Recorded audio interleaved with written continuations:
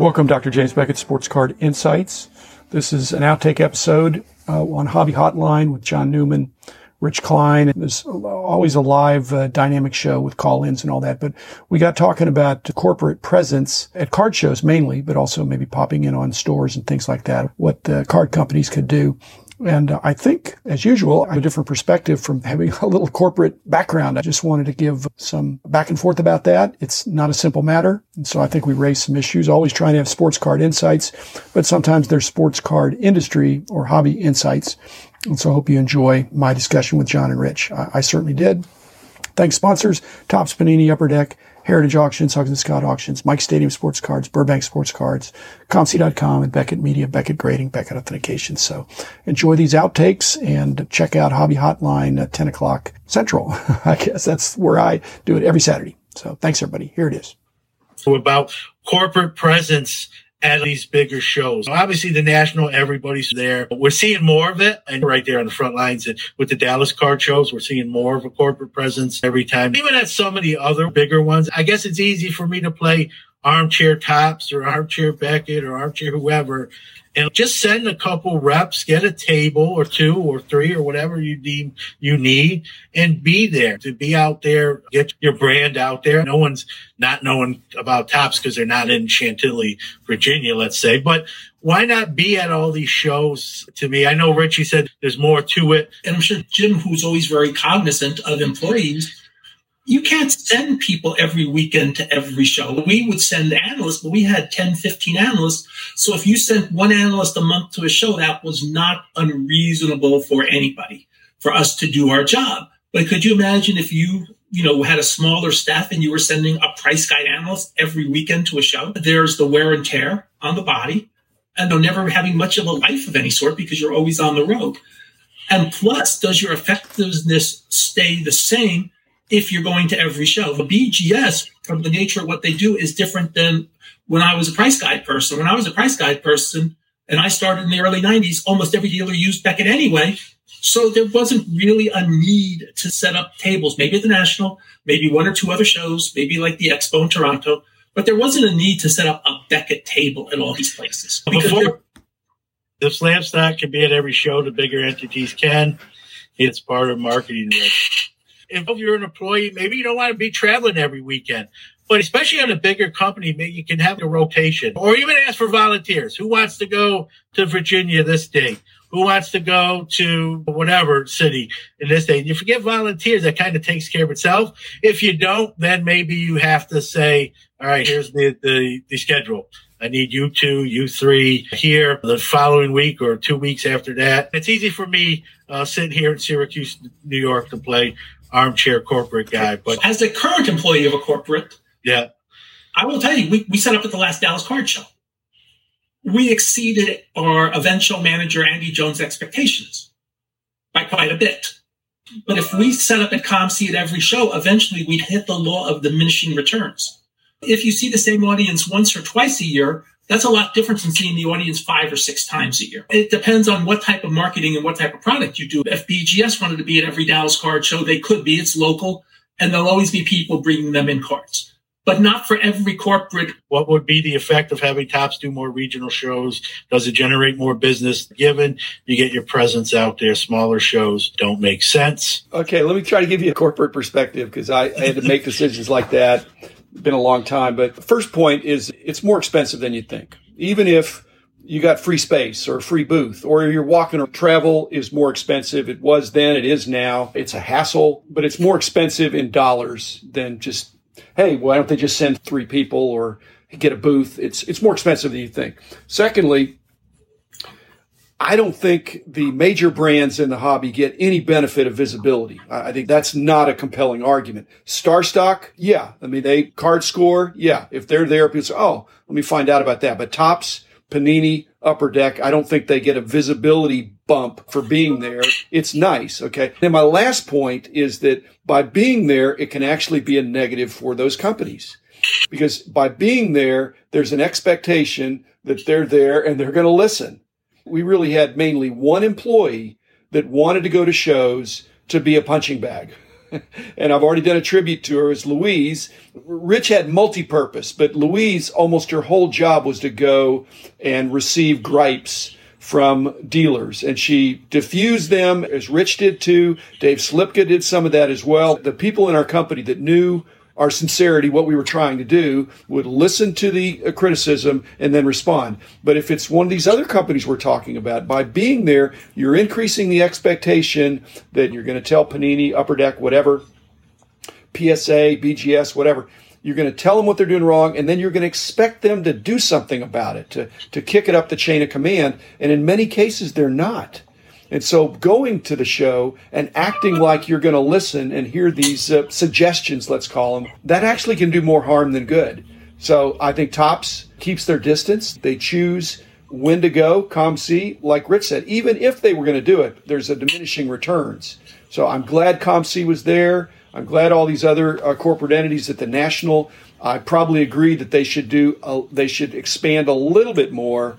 But like I said, it's more expensive. And the visibility is not something they pay for.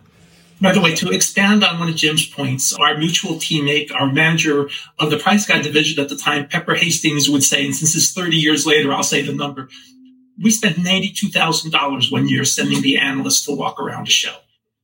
We weren't even set up corporately. So some of my teammates, Dave Slipka, who he mentioned, if he was in Chicago, or Grant back in the LA area, or me up in New Jersey, or Mike Hirsch in Philly, or Theo, we had places to stay for free. So hotels actually cost more many times than the plane flights did.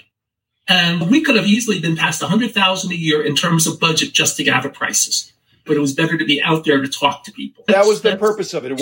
And the visibility was relevant to the fact that, like you said, Rich, that we were out there. And so that was part of the way we saw demonstrating that we were verifying what was being sold and not just taking everybody's word for it.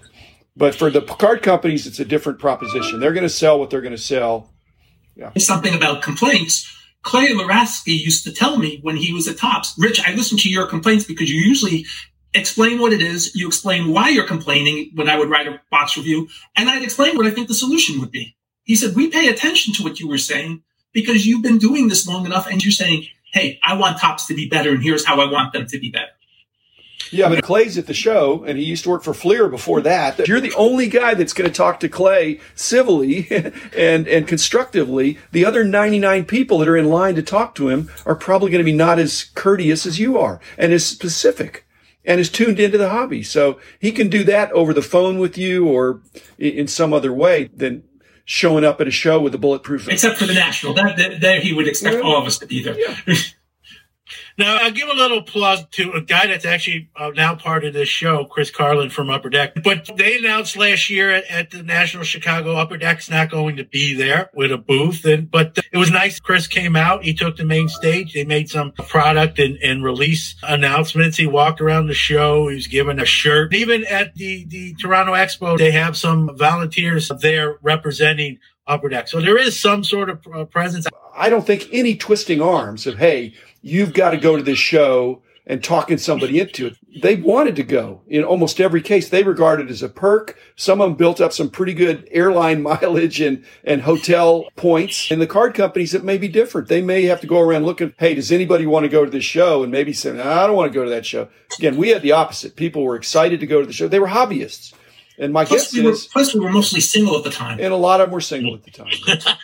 Does Leaf have a presence at corporate show? Brian Gray goes to a lot of things. It may be just him at a table with a banner or a table cover, but I count that. He's Leaf and he's there and at the table. Does a lot of buying. Matter of fact, sometimes I've seen him with product and other times it's just him with a little sign out next to the Leaf sign saying buying cards, and people line up and show him their wares. But he's at a majority of these events, even if it's just him there under the banner of Leaf. So that's good to see. I know I'm giving the Chris Carlin model, if you will, at least during the pandemic age that we're in. I also want to say that he talked about Panini, and both Dr. Jim and I can verify that since many of the Panini members are our old Beckett teammates, we see them quietly walking around the Dallas Card Show.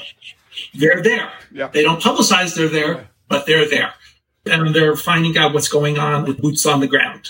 I'm realizing that in our company, in Beckett Publications back in the day, in some sense, I was not the face of the company, that Rich was, and Louise and Pepper and other people that were out and about that were more aggressively doing that, whereas Brian Gray is the face of Leaf. Now, who's the face of Panini? Is it Tracy Hackler?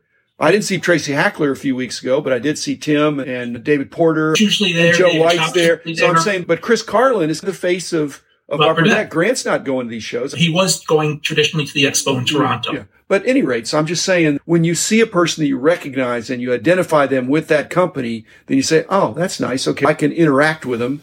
And so I think that's happening. But who's the person for Topps? I don't think it's Clay. I really don't think it's Emily. So who's the person for Topps? Maybe that's a problem. Because Suze, it used to be Suze, I think. It was. And because Suze was uniquely qualified, not only from what she said on social media, but how she said it. She had spent time editing material at Beckett.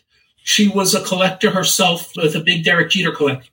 She knew social media. Emily knows a lot of that stuff, but she didn't have the same life experience. But to expect Emily to go to every card show representing Topps might be unreasonable. Right. But she would get a benefit from it. Great point, Rich, to be face of a company, whoever they may be, right? Knowledge and experience are definitely right there, need to be at the top of the resume. But I think it's thick skin too, because you're going to get things from people that are not very nice. They're not going to use tact. Some people might use tact, and then other people are just going to throw tact out the window. You got to be thick skinned. I'm not saying you don't care about it, but you sort of got to roll with the punches and not let it bring you down or where you can't function or do your job. Everyone thinks it's fun to be that sort of person out front of a company. It's not all fun and games. You're going to deal with some stuff that's not as much fun. We got to keep that in. On a business level, that's why the average term of a CEO has really decreased in recent years, because now they're expected to be the face of the company, and with very few exceptions. Yes, you make a lot of money, but it's a very tough job being the CEO and the face of a company, because you're the one talking to everybody. You're the one that ends up on CNBC and Fox Business and all the other business networks. You're the one quoted in the papers. You're the one who basically the world is on your shoulder. The man in the house of cards.